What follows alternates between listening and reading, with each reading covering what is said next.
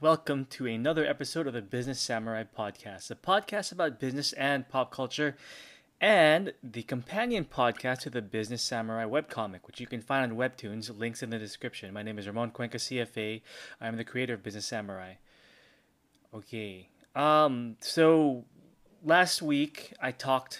Oh, wait. Before I start, this might be a bit heavy on the heavy side as far as a topic goes, and I'm not sure how long we're gonna run because I do these things off the fly. But we're gonna be talking about economics, but I'm gonna make it somewhat understandable for people who aren't economics majors or really know much about it. But it's something that follows off from last week. So last week I was talking about South Korea and why K drama and K pop are so successful. Um, and I talked a little bit about the economic environment of South Korea that created that sort of fertile ground to create these highly exportable and successful cultural products from South Korea.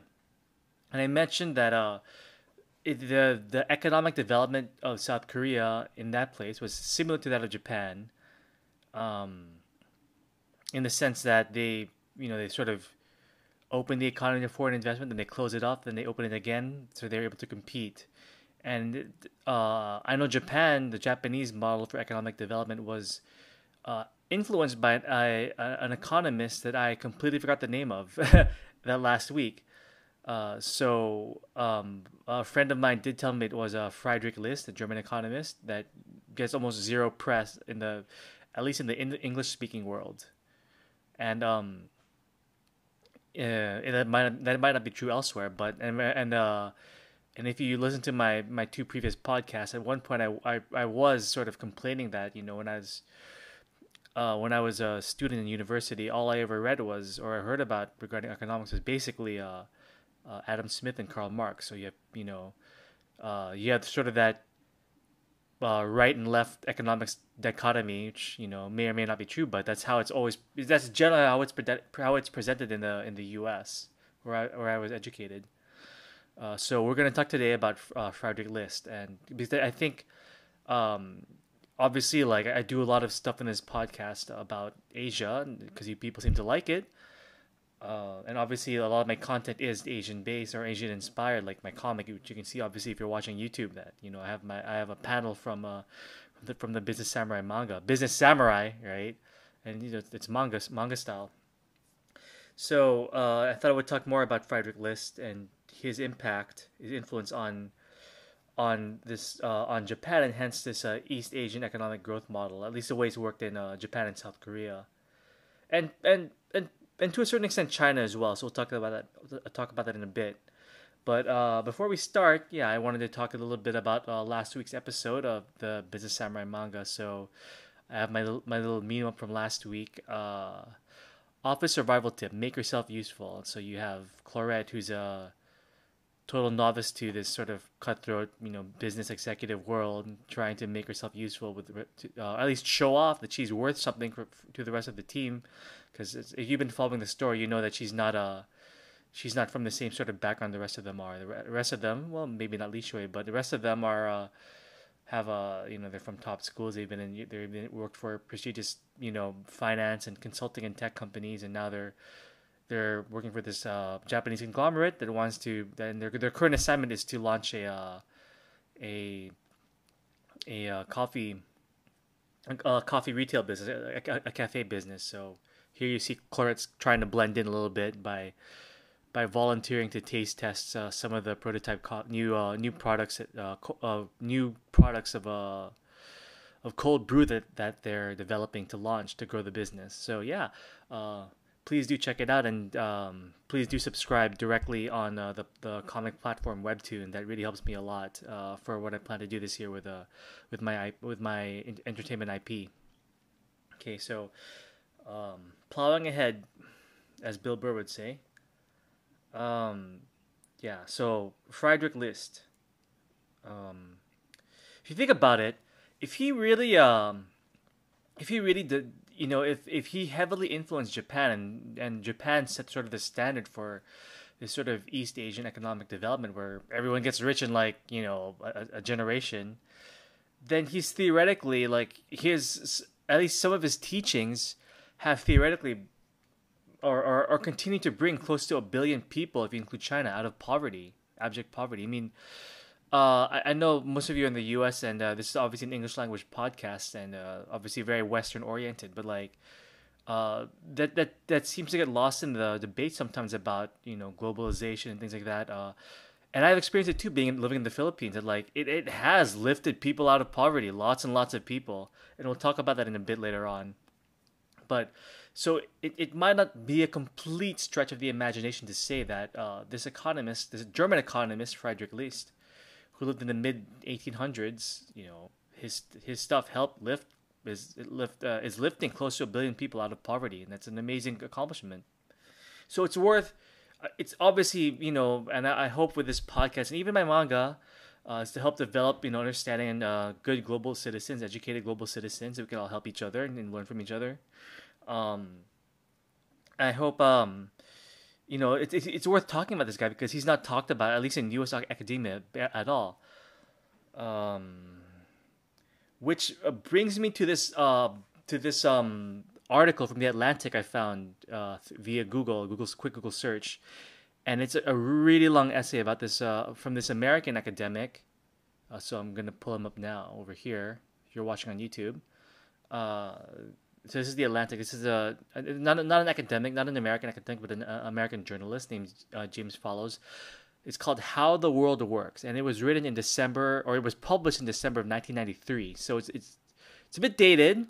So it's close to 30 years old, but there are still some things that are relevant. There's some things that aren't, and we'll talk about it in a bit. But he's basically, this is a point of view from an American talking about how he basically discovered Friedrich List when he went to Japan, unsurprisingly, in '92, and how this guy, again, like the way I'm saying, this guy's never talked about in the English speaking world or in English speaking academia. And then we'll talk about that more as we go forward. But I wanted to, and it's free to read, and I highly recommend you read it. It's a long. I'm obviously not going to read everything. Please read the article yourself. So, The Atlantic. Just Google it. The Atlantic: How the World Works by James Fallows, December 1993 issue. Um, so, so we'll talk about this. So it does lay out basically the the core tenets of Friedrich List's economic outlook or view. Um, I don't think this article was without bias, and we'll talk about it later. But it's still, again, it's a good place to start. Okay, so I'm just gonna be reading select bits and pieces from the article. So here, this first, like, it's a really long article, but I suggest you read it. It's a very long essay.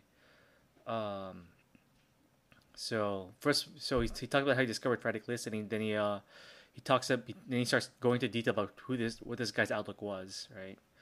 And he contrasts, because Friedrich List was a German economist. He contrasts this German economic view to the Anglo-American view, which today makes up mainstream global economics, and which has come under fire recently, and in with the whole populist movement and everything like that in the U.S. and elsewhere. So I'm gonna read it here. Uh, Friedrich List, according to James Fallows, illustrated the strange self-selectivity of Anglo-American thinking about economics. Dot dot dot. Okay, when I say dot dot dot, that means I'm skipping ahead, right? So dot dot dot. The Anglo-American system of politics and economics, like any system, rests on certain principles and beliefs. But rather than acting as if these are the best principles or the ones their societies prefer, Britons and Americans often act as if these are the only possible principles and no one, except in error, would choose any others.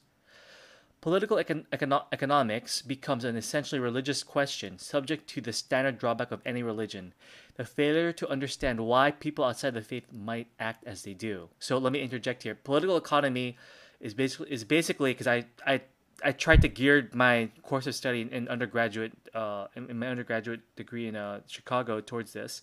It's basically a combination of political science and economics. So just FYI. Okay, back to James Fallows. Okay. A society is supposed to understand the laws of nature as Newton outlined them. It is supposed to recognize that the paramount dignity of the individual, thanks to Rousseau, Locke, and their followers. So he's talking about these European philosophers who greatly influenced the Anglo-American outlook on the world. So Jean-Jacques Rousseau and John Locke, for example. And it's supposed to recognize that the most prosperous future for the greatest number of people comes from the free workings of the market. So free market economics. So basically, well, minimal regulation, and the individual, can do what you want. You set up your business. You compete. The best the company or firm that produces the most competitive products or services wins. That's a theory of that's basically free market economics. Minimum tax rate, for example, things like that. I'm sure many of you are aware of this. Okay. ... With the rise of Asian economies, some Asian political leaders, notably Lee Kuan Yew of Singapore and several cautious figures in Japan, have in effect been saying that Rousseau's political philosophy, which is the political philosophy of the individual, the sacredness of the individual, have in effect been saying that Rousseau's political philosophy is not necessarily the world's philosophy. Societies may work best, Lee and others have said, if they pay less attention to the individual and more to the welfare of the group. So doesn't that sound very East Asian? But the difference is largest when it comes to economics. Okay, so he's talking about the difference between Frederick List and people like Adam Smith, which is sort of the figurehead of Anglo-American economics. Okay, so but the difference is largest when it comes to economics.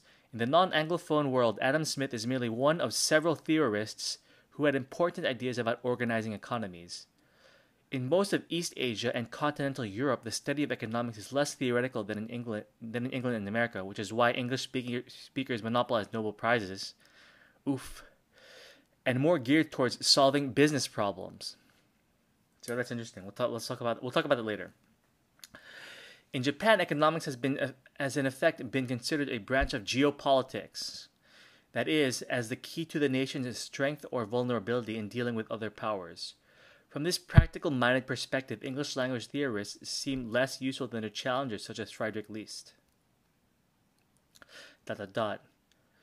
These did not take root in England or America, but they were carefully studied and adapted and applied in parts of Europe and Asia, notably Japan. So again, East Asian economic development, some foreign direct investment, then you close it off, you develop your own industries, and you compete. You go back and compete with the rest of the world, and you allow foreign direct investment again. Okay, in place of Rousseau and Locke, the Germans offered Hegel. In place of Adam Smith, they had Friedrich List. So now he's going to talk about a few key characteristics or key differences between what he refers to as Anglo-American economics and German economics, as typified by Friedrich List. So automatic growth versus deliberate development. By the logic of the Anglo-American system, if each individual does what is best for him or her, the result will be what is best for the nation as a whole. Although List and others did not use exactly this term, I'm skipping ahead here. Although List and others did not use exactly this term, the German school was more concerned with quote-unquote market failures. In the language of modern economics, these are the cases in which normal market forces produce a clearly undesirable result. The standard illustration involves pollution. So again, yeah, that is if you have completely unregulated capital, and I'm just interjecting here, then you have problems with pollution, for example. Okay, ... The answer to such a market failure is for the society, that is, the government, to set standards that all factories must obey. All right, so that's one thing. Another key difference: consumers versus producers. The Anglo-American approach assumes that the ultimate measure of a society is its level of consumption. Competition is good because it kills off producers whose prices are too high. Killing them off because more efficient suppliers will give the consumer a better deal.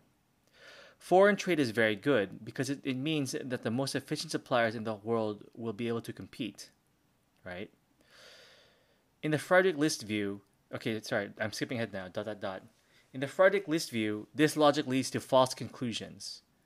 In the long run, List argued, a society's well-being and its overall wealth are determined not by what the society can buy, but what it can make. This is the corollary of the familiar argument about foreign aid. Give a man a fish and you feed him for a day. Teach him how to fish and you feed him for his life. ...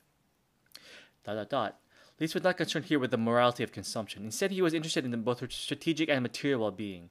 In strategic terms, nations ended up being independent according to their ability to make things for themselves. There's some truth to that, I think. Why were Latin Americans, Africans, and Asians subservient to England and France in the 19th century? Because they could not make the machines and weapons Europeans could. That's true. That's why Europe conquered the rest of the world. Process versus result. So here's another difference. In economics and politics alike, the Anglo-American theory emphasizes how the game is played, not who wins or loses. If the rules are fair, then the best candidate will win. The German view is more paternalistic. People might not automatically choose the best society or the best use of their money. The state, therefore, must be concerned with both the process and the result. Expressing an Asian variant of the German view, the sociologist Ronald Dore has written that the Japanese, like all good Confucianists, believe that you cannot get a decent moral society, not even an efficient society, simply out of the mechanism of the market powered by the motivational fuel of self-interest. There's another one. Another difference. Individuals versus the nation. The Anglo-American view focuses on how individuals fare as consumers and how the whole world fares as a trading system. But it does not really care about the intermediate levels between one specific human being and all 5 billion. Oh, it's 5 billion back then. What's it like now? 7 billion? All right. That is about communities and nations.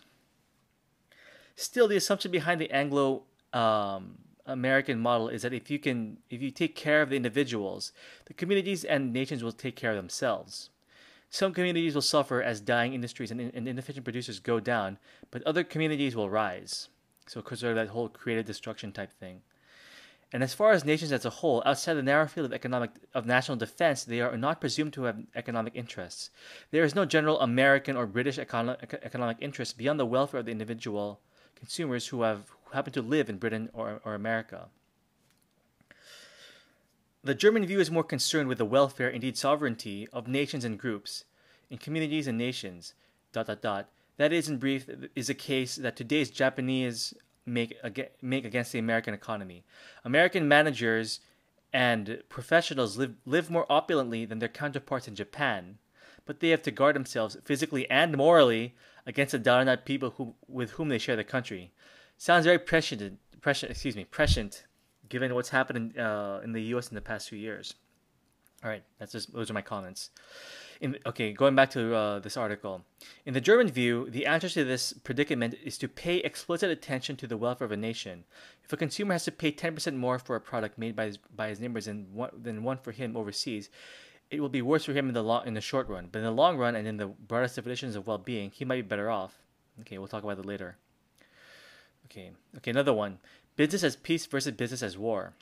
By far the most uplifting part of the Anglo-American view is that the idea that everyone can prosper at once. If I bought you wine and you bought my wool, we would both have more of what we wanted for the same amount of work. The result would be the economist's classic positive sum interaction. Your well-being and my well-being would be added together would be greater than they were before our trade. The Germans had a more tragic zero-sum conception of how nations dealt with each other. Some won, others lost.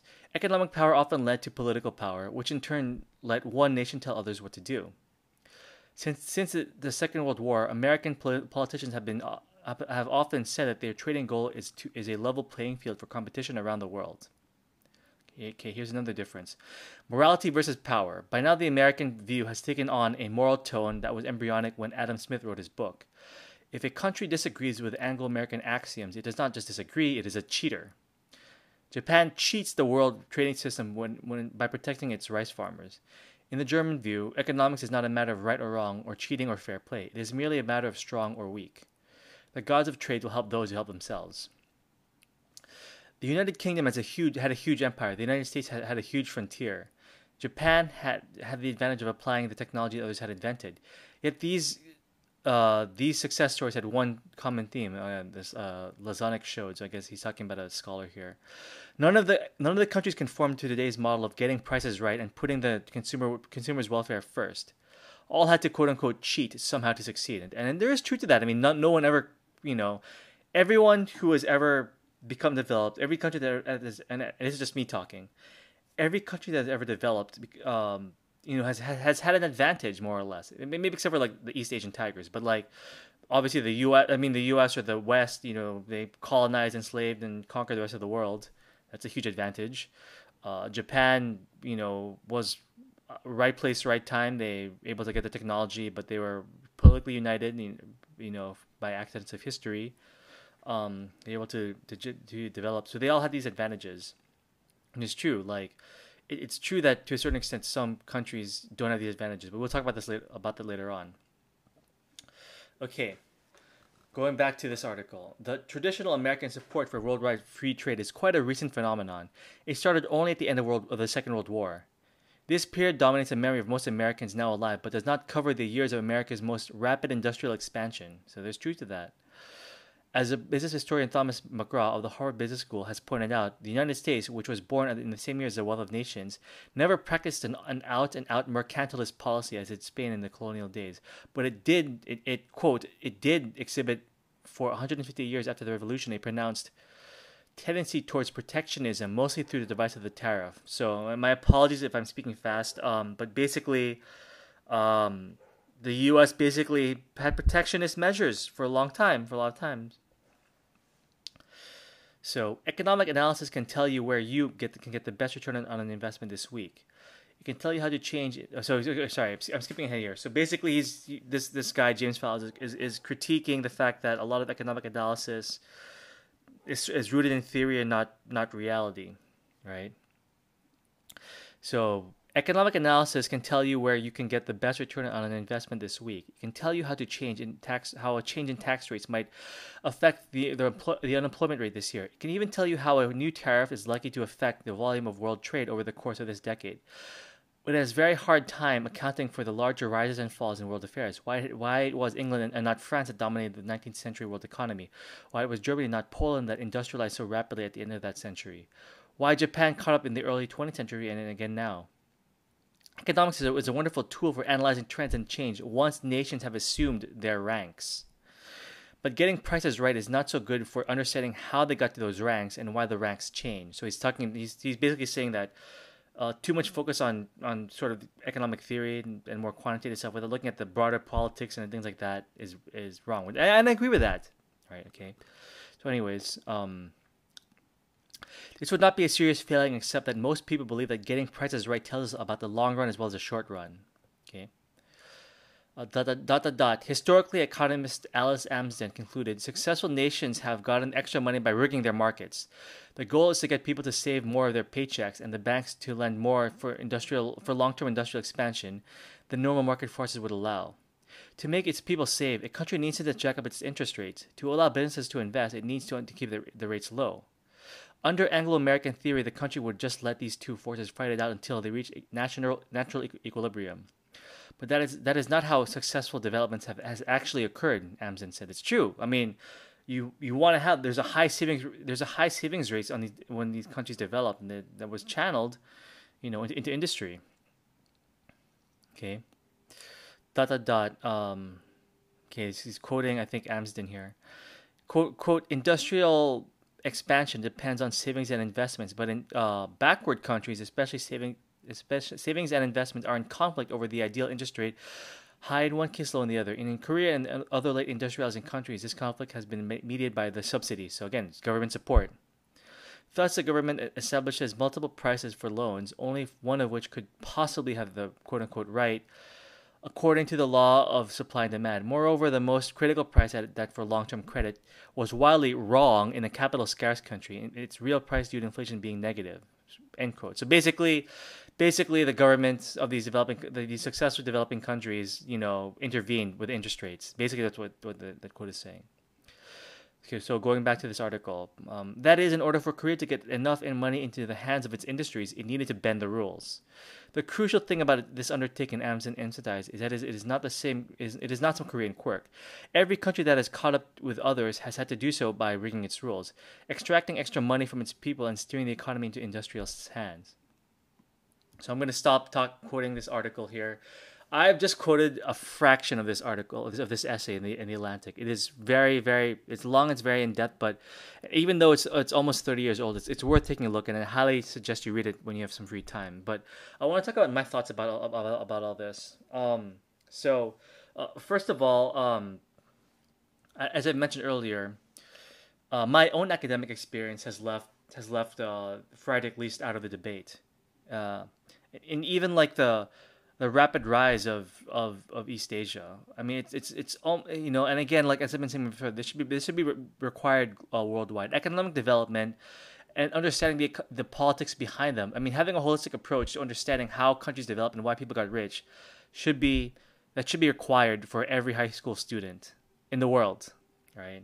So when I was in Chicago, the focus was on us Adam Smith and Karl Marx, but not on Friedrich List or the East Asian economies. The only time I'd ever heard of Friedrich List was because he was mentioned in passing when I took Japanese history class, right? Uh, and so even when in my professional education, when I took I'm a CFA Chartered Financial Analyst charter holder. So that's like the gold standard for investment analysts.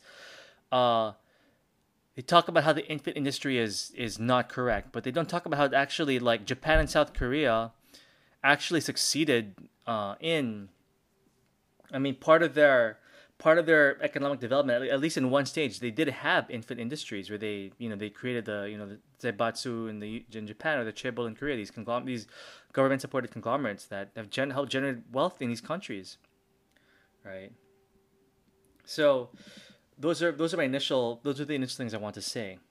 But again, like it's not that simple either because as I've talked about in previous podcasts, this sort of East Asian model development, Friedrich List German East Asian model development, it only works when when the society is supportive of it. Because in the Philippines, for example, where I'm from, like you know, we had a dictator Ferdinand Marcos, and he tried that and it didn't work because why? I mean, there's no social cohesion. Like no one trusted each other.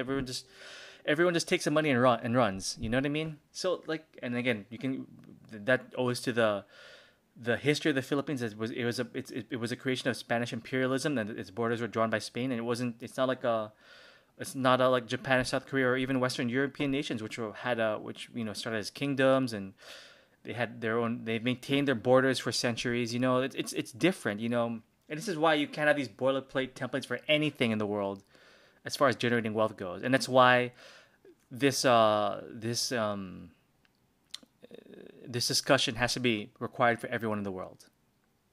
Okay. So, and going back to like, I mean, he kind of simplifies things too because like, you know, nowhere in this article, I don't think I Google searched it. Does he talking about about how foreign direct investment also played a role in all these different countries, even including Singapore, right? So I mean, the that sort of goes to a positive sum theory that he kind of was poo pooing earlier. You know, like you're good at this, I'm good at this. Let's trade. You know, you have cheap labor.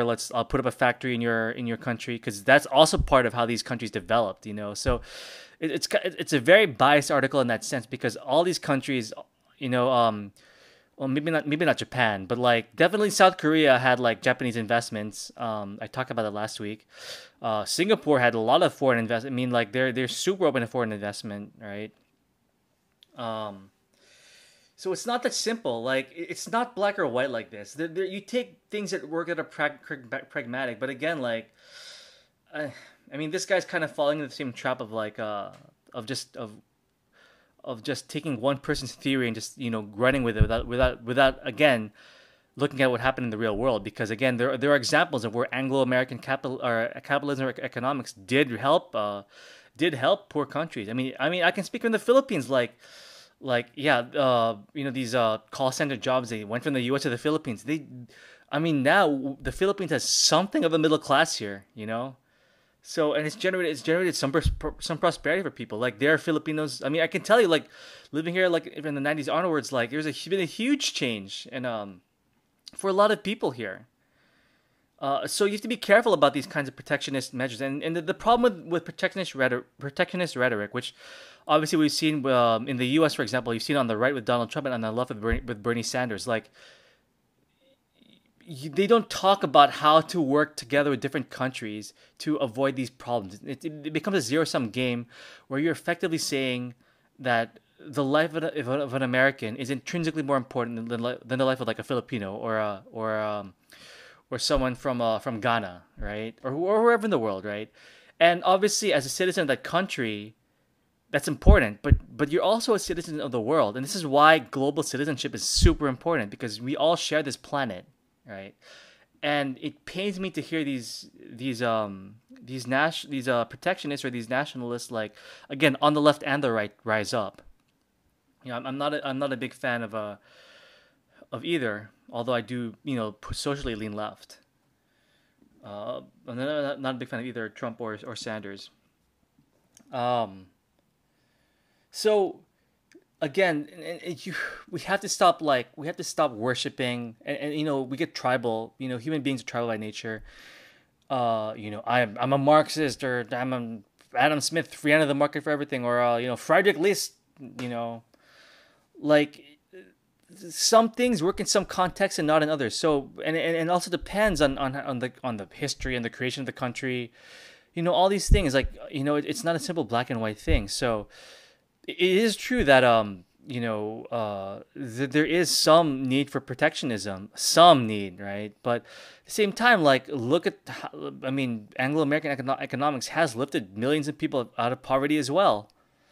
As much as a state-run government heavy hand, Friday East Asian type has, so is, like, so is a multinational opening up a business in the Philippines, or in Singapore. I mean, it's helped also, and even in East Asia. So he's like, he doesn't this in this article, the author James Fallows doesn't mention how, like, in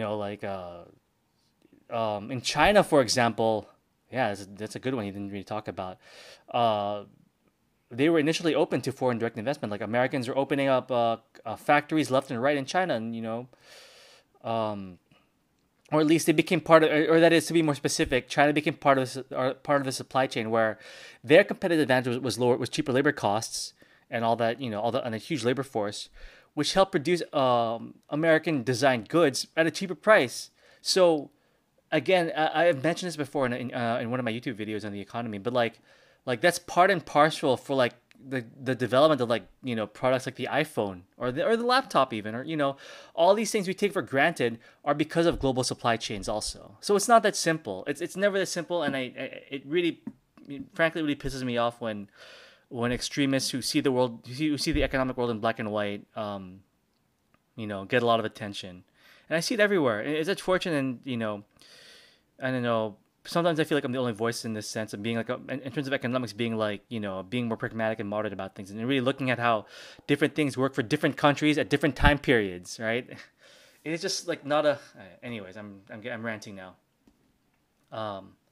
So yeah, it's not just about, uh if you make, and all the thing too of, like, if you start a trade war. So he's talking about economics as trade. If you start a trade war with the other countries, you always risk running into a real war. There's always that risk. So so this article by James Fallows has a lot of good points, but again, he's supporting a certain worldview, which it's like, it sounds nice because, like, oh, you care about the community and all this stuff, but again, like, it's not that simple. This is why I hate, even though I lean left, like, socially, the leftist economics just, it's not that simple either. And I talk about people. And this is why academia has to step up and make an unbiased sort of program for being a good global citizen in terms of economics, and how everyone can mutually prosper and tackle all these issues. Has to be required everywhere in the world. It's it's a big task, but that's one thing I really care about, and that's even why, like, initially this podcast and my manga were called Global Urban Professional. Like, and you look at the story of the manga. It's people from different nationalities and different backgrounds, all working in different countries, working in different businesses. That's the whole thing, and that's the sort of educational reform that I would like to see worldwide. Yeah, so I think I ranted long enough. I can't remember anything else, but you get the gist of what I'm saying. I can't remember any of my other rebuttals, but uh, you know, again, he makes this article makes some points. Frederick List has made some points, but again, it only works in certain societal circumstances. And again, like, these countries that have, like South Korea, he's talking about how South Korea, like, Like if there's a trade war, for example, with other countries, and South Korea can't export its culture to other countries, which is doing right now. So it's not that simple. You can't have these like trading as war. It's it's a slippery slope. So yeah, that's it for me. It's enough ranting for today. Please you can subscribe to this podcast, but please do go to Webtoon. The link is in the description of this podcast. Go click on it. Please read my manga and please subscribe to the Business Samurai manga. That is the most important thing because I'm looking to raise money and really take my IP to the next level this year.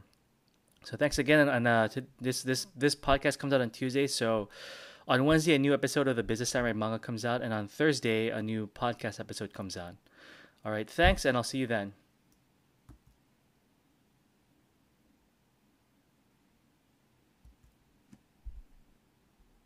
Hmm.